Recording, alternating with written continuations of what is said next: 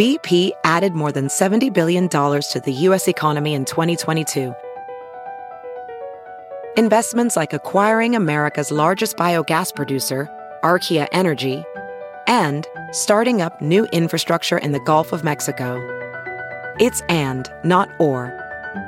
See what doing both means for energy nationwide at bp.com/investing in America.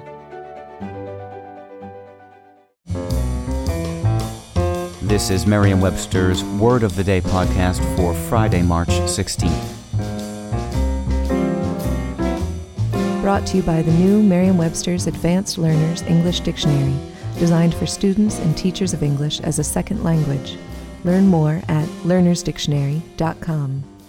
The word of the day for March 16th is secrete, spelled S-E-C-R-E-T-E.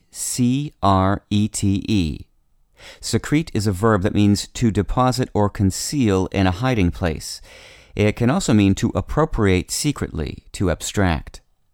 Here's the word used from a review by Chris Knapman in the Telegraph of London. With either engine, the Porsche 911 Cabriolet is flipping fast, particularly above 4,000 RPM, and it makes all the right noises too, from bellows and wails to enough pops and crackles when you lift off the throttle to make you wonder if someone had secreted some Rice Krispies up the exhaust. If you guessed that the secret to the origins of the word secrete is the word secret, you're correct. Secrete was coined in the mid-18th century from a now obsolete verb, secret. That verb had the meaning now carried by secrete and derived from the familiar noun secret, that is, something kept hidden or unexplained. The noun, in turn, traces back to the Latin verb secernere, meaning to separate or to distinguish. Incidentally, there is an earlier and distinct verb, secrete, with the more scientific meaning to form and give off a secretion.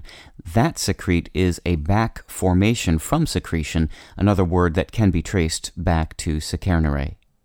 I'm Peter Sokolowski with your Word of the Day. Visit the all-new learnersdictionary.com, the ultimate online home for teachers and learners of English. A free online dictionary, audio pronunciations, custom study lists, and interactive exercises are available now at learnersdictionary.com.